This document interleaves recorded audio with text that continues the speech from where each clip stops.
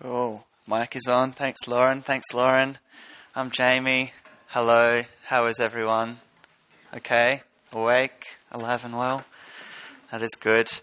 I thought I'd start by asking a little bit of a personal question. So, sorry, I know we don't all know each other heaps well, but I'm going there.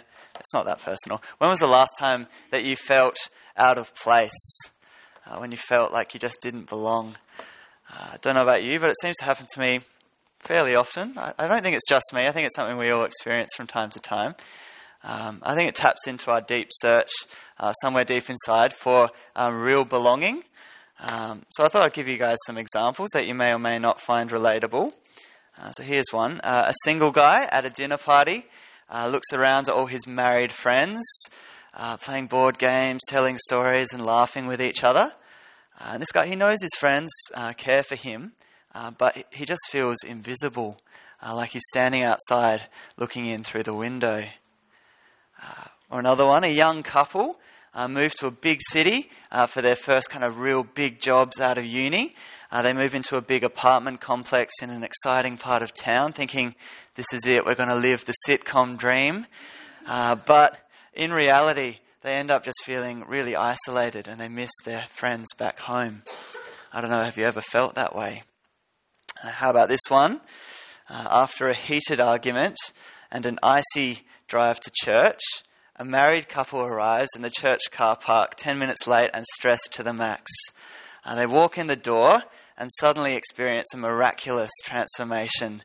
Someone asks how they're doing and they say, great, with a big smile. Miraculous transformation. After church, as they talk with people over dinner, they both feel kind of overwhelmed by that strange feeling of being alone in a crowd. Why do we do that kind of thing when we go out to groups, settings, putting on masks? Well, today we're asking that question, where is it worth belonging? Is there a place where we can truly belong and we can leave our masks at home? And what does God think is worth belonging to? I was thinking about it a bit this week, and I realised that we kind of go through life belonging to all kinds of different communities, whether we mean to or not. So about 26 years ago, I was born into a community called the Seafang family, and for better or worse, that will always be the case. Other communities we belong to a bit more briefly. So apparently on average, Australians move about once every 5 years or so. So maybe we'll belong to a suburb for a chapter of our lives.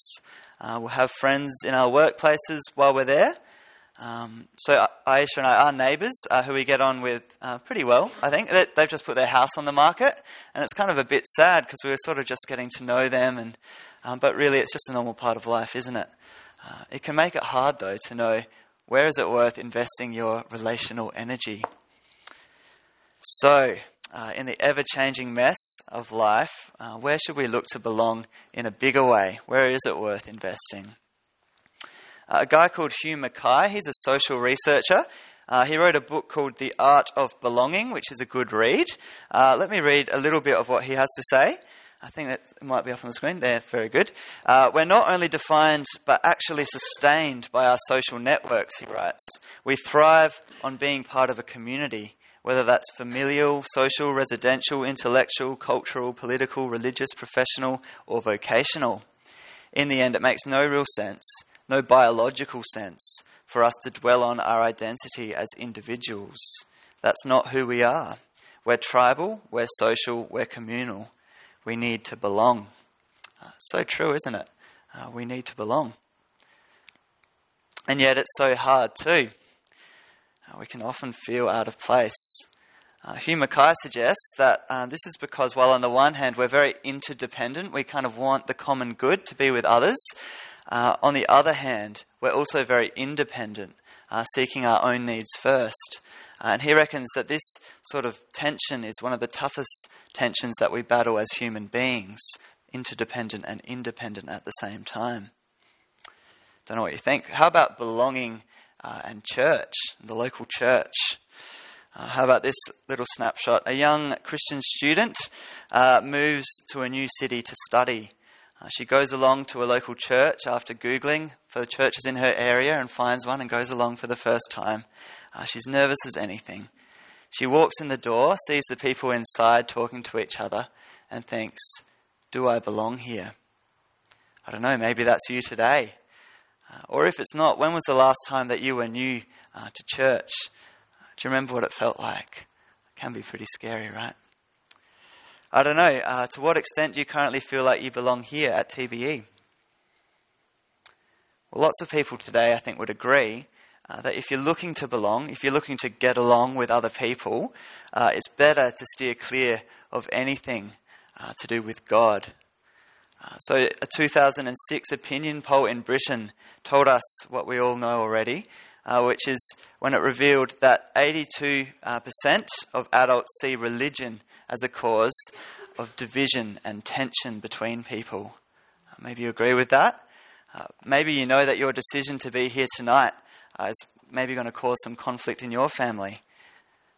Well, today is all about why God thinks that is such a precious decision to be here tonight. But we all do know that tension, right? What topics are you meant to steer away from at a dinner party? Politics and religion, yeah. So can we seriously believe that a church like this is really going to be a part of the solution to that age-old problem of belonging? We're an ordinary bunch. We've got our issues. And yet that's exactly what Paul asserts in this beautiful part of his letter to the Ephesians that we just heard read out by Lauren. Our decision to be here tonight is so precious in God's sight. God's gathered people is really worth belonging to. So as we dive in to Ephesians together, let's do a bit of context, think about where we're up to. We've kind of jumped in at chapter 2. Paul is writing this letter to the saints in Ephesus, so a group of Christians. He's spent most of the letter so far pointing them to these really majestic, cosmic realities of what it means to be Christian. So just a few things from chapter 1. To be chosen by God before all time. To be redeemed by the blood of Christ. Adopted into his family. And then in chapter 2 at the start, raised from death to life. Huge truths. He's lifted the Ephesians' eyes to the mystery of God's plan for the whole world in chapter 1, verse 10, which is to bring unity to all things in heaven and on earth under Christ. Imagine that. No more chaos or conflict, just everything united under Jesus. And then when we pick up in verse 11 of chapter 2, things get a little bit more everyday. Paul begins to address an issue that would have been all too familiar for his readers, a cultural tension between Jews and Gentiles. And it's here, at the level of the local church, that we see the unity that Christ died to bring between people. And it's here that we see the ultimate answer to our deep yearnings to belong. And it really leads to a huge paradigm shift then and now. So tonight we're going to do a bit of an evaluation of the church from this passage. And we're going to look at 3 reasons why the church is so valuable in God's sight. So the 3 headings we're going to look at, if you're taking notes, this will be helpful to note down. Heading 1 is hate and hope. Heading 2 is cross and community. And then thirdly, we're going to look at some precious paradigms. So firstly, hate and hope. Paul is writing into a world very much like our own, where there's just so much misunderstanding and hate. Let's read back over verses 11 and 12. So we're on page 1157 in your Bibles. Good to keep that open. Let's look at 11 and 12 together. Therefore, remember that formerly you who are Gentiles by birth and called the uncircumcised by those who call themselves the circumcision, that done in the body by the hands of men, remember that at that time you were separate from Christ, excluded from citizenship in Israel, and foreigners to the covenants of the promise, without hope and without God in the world. If we're going to appreciate the cosmic significance of all that God's done for us in Christ, and if we're going to start to glimpse how the local church has something to do with that, we first need to remember where we'd be without Jesus. Excluded from people and God in a world of intolerance and hate. The cultural world of ancient Ephesus is very much like our own today in lots of ways. It was a really mixed bag. People didn't agree with how you should live your life. about how to do that or who the real god or gods were. Ephesus was famous for its temple to the Greek goddess Artemis, but there was also a large Jewish population there with lots of synagogues, so predictably, people didn't always get on so great. That word there in verse 11, uncircumcised, is basically like a derogatory name that Jewish people had for non-Jewish people, for Gentiles. But it all wasn't one-sided, though. On the flip side, a Jewish writer from around the same time called Josephus, he speaks of Gentiles laughing at the circumcision of Jewish men. There was a real ill feeling between Jew and Gentile. It was so severe that just a few years before Paul travelled to Ephesus, all the Jews had been thrown out from the city of Rome. You can read about that in Acts 18. You can imagine if that was going on in Rome, it wouldn't have been too pleasant at all for Jewish people in Ephesus. But as the news about Jesus spread after his resurrection from the dead, people from all sorts of different cultural backgrounds were becoming Christian. And just like us, they were children of their culture, so when they became Christian, they would have brought these kind of prejudices with them to church. Jews were used to hanging out with Jews, Gentiles were used to hanging out with Gentiles. It's just the way things were. And of course, this division is really just a drop in humanity's ocean of conflict, isn't it? Which leads us to consider the deeper issue, which is there for us at the end of verse 12. Have a look there, just the last little bit. Without hope and without God in the world. Why is there so much hate in the world? We're tribal, shouldn't we be able to get along? Yet it seems that at every point, globally, in our neighbourhoods, even our homes sometimes, it's a hopeless case. Because the heart of the issue has roots as old as the human race. Because right from the start, human beings have made the decision to cut God out of the picture. And so we are without God in the world. Our most significant relationship is divided, and so that has consequences for all our other relationships as well. The ultimate consequence of being separated from our Maker is that we die. And isn't death the ultimate divider? The beautiful truth of the gospel is that God is bringing everything to unity under Christ. He's remaking a broken world. We don't see the finished result yet, but according to God, there is one place you can go and see real peace. To church. To everyday churches in Ephesus or Adelaide or wherever. There you will meet people who are reconciled to God through Jesus. There you will see centuries of unrest dissolved as Jew and Gentile stand shoulder to shoulder. Today, if you go to the West Bank in Palestine, one of the most politically tense parts of the world at the moment, you can meet Palestinians who once fought for the Palestinian Liberation Organization, distributing bread alongside Israelis, enemies now working together. Why? They've become Christians. Once they hated each other, now they're brothers in the same global family of God, working together in the cause of Christ. And just remember, if you look around this mixed bag here tonight, as God gathers his people together, we can be a community of peace and hope. We can be a beacon of peace and hope. We are living proof that God is bringing all things under Christ. Now, it's worth stopping and asking at this point, is this currently how you really feel about church? Life is busy. Church really can just feel like another item on the big checklist.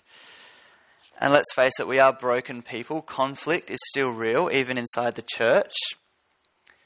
I think something that we can all take away from these verses is how important it is that we remember where we'd be without Jesus. As this little church in Ephesus struggles to reflect in everyday life the cosmic realities of what God's done for them, Paul tells them, remember. It's pretty easy, isn't it, just to gloss over or forget how desperate our situation is, how much we need a saviour in Jesus. But praise God, he's done everything necessary to bring us back from death to life in Christ. Back on Easter Sunday, we received a bunch of response cards about why people were there on the day. We wanted to hear what people thought and that sort of thing. Something that one person wrote has really stuck with me since then. It was, "So I don't forget what Jesus did for me." Isn't that a beautiful example of why getting together to hear from the Bible about Jesus is so significant?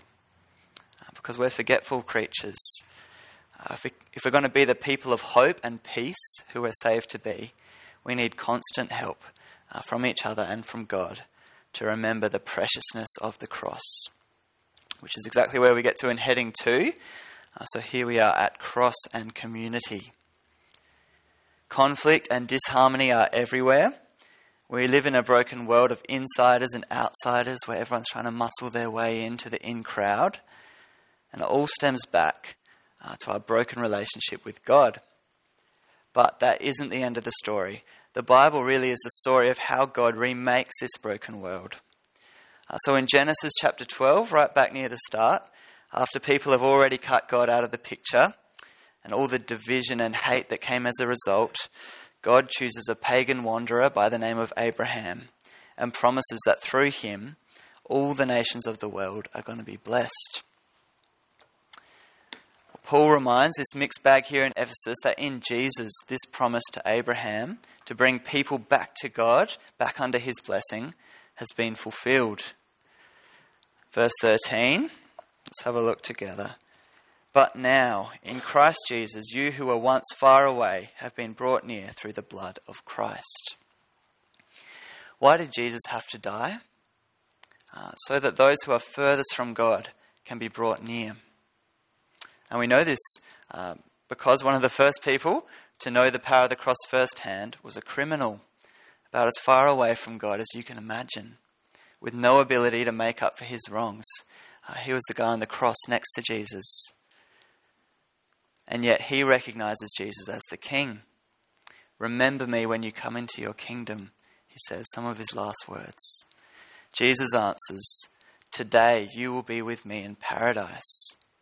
With Jesus, the far away brought as near as you can get in an instant when he recognizes who Jesus is and asks for his help. The cross is the ultimate leveler. It cuts across all our categories of what we might expect, near and far away, religious, not religious, you name it. It's the ultimate Berlin Wall moment. And we're told 3 times in this passage that the result is peace. So, in verse 14, he himself is our peace. Verse 15, thus making peace. Verse 17, he came and preached peace.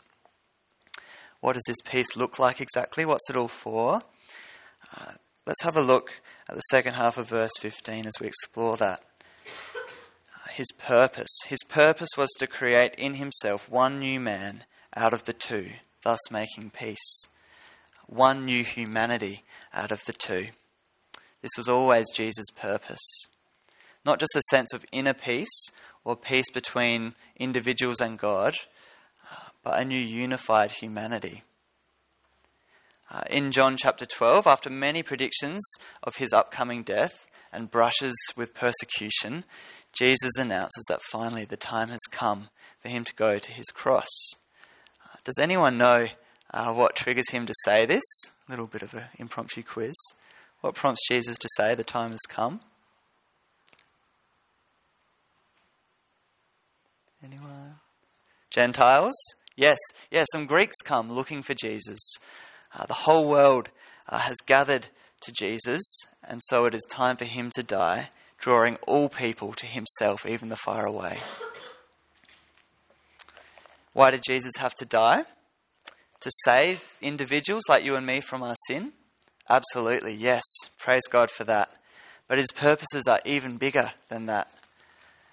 It's to create in himself one new humanity, so that all people with all our differences can be saved into this new community where all cultural barriers are torn down. That's an incredible thought, isn't it?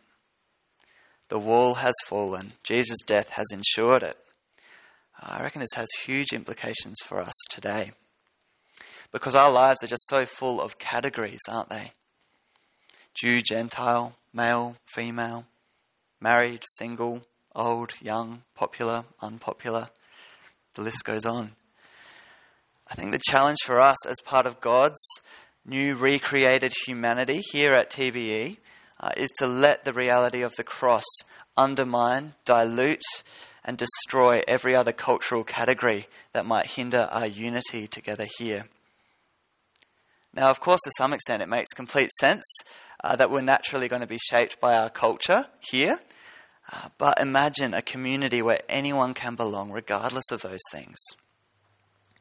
As God's new humanity, we need to be ready to welcome and love people from all sorts of different backgrounds. Social backgrounds in terms of sexual orientation, how much money they have, how educated they are, you name it. Christ died to break down barriers. It raises the question for us, are there currently any categories of people who you'd prefer not to see at church, or who you find yourself avoiding contact with over dinner and things like that? We're children of our culture, so I'm sure there are. A great question that we can ask then is, how does the fact that Jesus died for this person affect how I see them? It's part of being the one new humanity that God saved us to be. And I've got to say, I'm always so encouraged on Sundays as I look around church and seeing all sorts of different people being welcomed and included. When we have dinner together, I hardly ever see someone sitting by themselves looking lost. It's a beautiful thing. And, even though we are generally a bit younger in the evenings, we still are a beautifully mixed bag. I love looking around here on Sundays and seeing people of different nationalities mixing, people at different stages of life, married people, single people, students, workers, all sorts of others. I reckon that's just a beautiful part of church. Only at church do you get to see, high-flying executives stacking chairs because they want to help their community. Or those with very few friends being accepted and included. Those with little education coming to understand the deep things of God. So I really want to encourage all of us, myself included, to keep working really hard to let the cross break down divides. In particular, there's a few situations I reckon we can think about a bit more. First one is, how easy is it to slip back into our culture's insider-outsider way of thinking when someone that you haven't met before walks into church, especially if you're a bit shy, to think, that person's a bit older than me or a bit younger than me. I'll let someone older talk to them or younger talk to them, whatever it might be. We need to be reminded in Christ's new humanity, those categories don't matter. So can I encourage you tonight at dinner, if there's someone you don't know well, who you haven't talked to much before, look for a chance to have a chat with them, maybe sit with someone you don't normally sit with. Second is, I reckon it's hard when someone's hurt you in some way, especially if it's someone at church. How hard is it to extend the hand of forgiveness rather than glossing over what's happened or avoiding the person altogether? How does the cross impact how we think about that? And thirdly, I reckon it's easy to slip back into our kind of cultural comfort zones when it comes to who we choose to hang out with outside of official church events. And that's why I think it's so cool. You know how Lachlan's been organising these kind of get-togethers, unofficial TV social things, like he's done hiking trips and board game nights and things like that, where everyone's invited. I just think that's awesome. How cool would it be if all of us decided sometime in this kind of uni break, school holiday break, to invite someone who's really different to us into our lives in some way, who we wouldn't normally hang out with, invite them round or out somewhere. Really encourage all of us to think about that. If you've got some time off, can I encourage you to put 1 or 2 spots in your diary where you can plan to hang out with someone from church who you don't normally hang out with. Or if you don't have holidays, which is sad, but the reality for many, I reckon finding one spot a month where you kind of have a night or a day, sometime on a weekend, where you can have that time to invite different people into your home or out to brunch or whatever it might be. I think that would be a beautiful thing. What a great way of expressing the reality that Christ is our peace, who has made the two groups one, has destroyed the barrier, the dividing wall of hostility. The cross really is the great wrecking ball that's crashed through all those categories that divide and estrange us. And the result is a massive paradigm shift. So we're up to heading 3, precious paradigms. The consequences of the cross are huge. Let's have a look at them in verse 19. Consequently, you are no longer foreigners and aliens, but fellow citizens with God's people and members of God's household, built on the foundation of the apostles and prophets, with Christ Jesus himself as the chief cornerstone. The paradigm shift is that there is now one reality that defines everything about who we are. We're no longer strangers, but fellow citizens, God's household. This is what's available to anyone who puts their trust in Jesus. We look at life belonging through all kinds of different paradigms, some more helpful than others. I don't know, what kind of lens do you use to make sense of your life at the moment? I've been reading this book called Wisdom in Leadership, and it has a chapter about family in it that helpfully outlines a dilemma that I think we all have. The author Craig Hamilton points out that we often find our sense of identity in priorities, but then struggle to have the time to live out those priorities in reality. My priority list might be that first I'm a Christian, then I'm a husband, then a son, brother, friend, a minister in training, a musician, a casual jogger. The list sort of goes on like that. But who am I when I'm out doing the groceries? I've got to do that, but am I being a son at that point, even though it's such a high priority for me? Or for many of us, how does the fact that we spend most of our weeks working or studying and not at church, how does that influence how we view ourselves as Christians and members of the church? So we kind of have this tension between priorities and time. And the result is that we end up juggling a lot of different categories, and we're kind of going from category to category over time. The cross shifts everything for us. Rather than letting time be the constant driver and trying to fit all our priorities in under that, we now have one simple constant that needs to shape everything. God's plan from before time began. Chapter 1, verse 10 again, God is working to bring unity to all things in heaven and on earth under Christ. That's the reality. The verses that we've been looking at tonight show us the glorious reality of what life looks like through the paradigm of the cross, the one reality that controls all others. The consequence is, for all of us struggling to find belonging in this world, we can find genuine belonging in the church because of Jesus, in God's recreated humanity. When reconciliation with God is found, human community begins to be actively rebuilt in very everyday ways.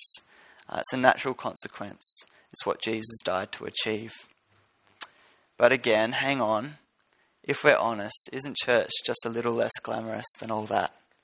How do we reconcile what Paul seems to be saying here about the church with the everyday experience of coming to church, being on rosters, filling in for people, sitting in blue chairs for an hour or two each week? I don't know. What words would you use to describe this church? You don't have to tell me. What kind of words would you use? Let's zoom in on a couple of the words that Paul uses to describe how God sees his church, his saved people. Firstly, verse 19, just there, fellow citizens with God's people, fellow citizens. How valuable is citizenship? Well, there are currently a lot of people in the world who really know the true worth of it, going to desperate measures, fleeing their countries, risking their lives for the chance to belong to a peaceful country. I don't know, have you met someone here in Australia who's gone through some of those lengths to be here? There are some incredible stories out there, and I think incredible opportunities to welcome and care, not just to here, but into God's kingdom. But if you're a Christian, your new identity in Christ means that you're a citizen of God's kingdom, which means you're no longer primarily Australian or Chinese or South African or Japanese or, I don't know, where else are people from? UK, there you go. Yeah, thanks, Sharon. The paradigms have shifted, though. You're Christian, first and foremost. How does knowing that we're citizens of God's kingdom affect how we think of getting together like this in this very everyday kind of way? Here's one thing that comes to mind for me. When I come to church, I'm served in so many different ways. So just tonight, someone's been here early to unlock the building. The music team's been practicing all afternoon to help us sing. You have, right? Yeah, sounding good. I've been welcomed in. Someone's put out chairs so that we can sit down without falling on the floor. What else has happened? Leaflets are down on the chairs. People are out in the kitchen preparing dinner for us so that we can eat together. I've been offered a coffee, although I was far too caffeinated to accept it. Sorry, Tim, but thank you. I followed the words on the PowerPoint as we sung together. I've been given a microphone so I don't have to yell at you guys. I've been served in lots of different ways. If you're involved in any of these kind of things, not to mention just the act of turning up, of making the effort to be here and say hi, you'll know that serving in these sort of ways can feel pretty dreary, often quite thankless. But remember how God sees what you're doing. You're serving citizens of his kingdom. How precious is that? Citizens. Next words, members of his household. That's there in verse 19 as well. Members of his household. It's family language. We are literally God's family members because of Jesus. We live in a very broken world where family can so often be quite a painful thought. And yet God gives anyone who puts their faith in Jesus the privilege of being part of his family. Imagine a family with no hostility, where reconciliation is always possible. That is who God saved us to be. It's who he's remaking us to be. Which means that even someone who has absolutely no family relationships around them, or no good family relationships around them, can find true belonging in this world, in the church. How does this paradigm shift, knowing that we're members of God's family, affect how we think about this very everyday act of getting together? I think it's quite a challenge for us. We live in a pick and choose kind of world where we're almost encouraged to reduce belonging down to just going to things to get something out of it and then going back home. But belonging to God's new humanity is belonging to family. It's a lot bigger than that. There are a bunch of implications for us as we wrap our heads around sort of how much God values the church. I think one thing is that getting together for a couple of hours on Sunday is really just a small part of family life. It's a small part of a much bigger picture. But also, meeting together like this is such a precious family event. And like all family events, if you miss it, it doesn't mean that you're not part of the family anymore. And yet, if someone's missing from a key family event, we know everyone feels it, right? It really matters that you're here. We are fellow citizens, family members. The church is so precious to God. And finally, we've got to be built on the foundation of Christ. That's there in verse 20. Built on the foundation of Christ and those who proclaimed his message and wrote it down in the New Testament, the apostles. Verse 22, we're being built by God's Spirit. This is what we have to be built on and by. Church isn't about a nice building, as lovely as this building is. Buildings can be useful, but church is about the message of Jesus, his death for sinners, and people being built together by the Spirit of God.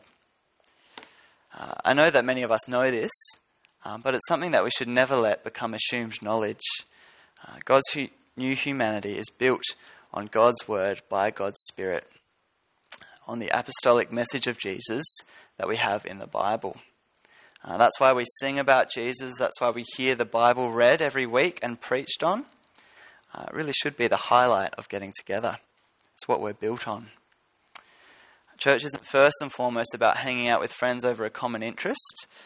It's about the cross, which breaks down the barriers of race, gender, interests, and most importantly, between people and their God. So for me personally, before I was a Christian, I probably would have said my identity was summed up as a muso and the kind of music and art that I was into. And I generally only hung out with people who were into the same sort of music as me, in the same kind of scene. I still love those people and talking about those things. But now, one of the things I love most about church is that I get to have genuine, loving friendships with people who are just so different from me, who don't even know the bands that I'm into. Imagine that. On the surface, it might seem like we have nothing to talk about, but we share the same deep foundation, Jesus and his death for us. finish with a couple of snapshots about what this huge paradigm shift could look like for people. So a student moves over from China to study. After not really meeting anyone for a while, someone invites him to a local church. He finds out about Jesus there and becomes a Christian. A year later, he reflects that though he really misses home, he's so grateful for his church family. Praise God that someone invited him. People talked to him when he came to church. People had meals with him, answered his questions, helped him to settle into life in Adelaide, and took the time to read God's word with him. So grateful for his church family. Another one, a girl from a Muslim family in London went to a local church and began to follow Jesus. As a consequence, she became estranged from and threatened by her family. However, one of the elders at her church gave her a home and then gave her away on her wedding day. The church had become her family. Beautiful snapshots of the reality that Christ died to make possible. Let me remind you of that quote from Hugh Mackay again. In the end, it makes no real sense, no biological sense for us to dwell on our identity as individuals. That's not who we are. We're tribal, we're social, we're communal. We need to belong. God is bringing all things together to unity under Christ. That's the reality. Because of his death, we have what we need. We belong. That's what makes belonging to a part of God's global family so valuable. That's why your decision to be here tonight means so much to God. We're not perfect by any stretch, but as the local church here at TBE, God is remaking us into a community of peace in the world as God continues to reconcile people to himself and to each other through the cross of his Son. I'm going to pray a prayer now for us that comes from Ephesians 3, that Paul prays for the Ephesians. Funnily enough, it's quite a fitting prayer that will come to appreciate more of the significance of what Jesus has done for our lives as a community of God's people. So please, will you pray with me? Heavenly Father, we pray that out of your glorious riches you will strengthen our hearts with all power through your Spirit, so that Christ may dwell in our hearts through faith. And we pray that we, being rooted and established in love, may have power, together with all the Lord's holy people, to grasp how wide and long and high and deep is the love of Christ, and to know this love that surpasses knowledge, that we may be filled to the measure of your fullness. Now to him who is able to do immeasurably more than all we ask or imagine, according to his power that is at work within us, to him be glory in the church and in Christ Jesus throughout all generations, forever and ever. Amen.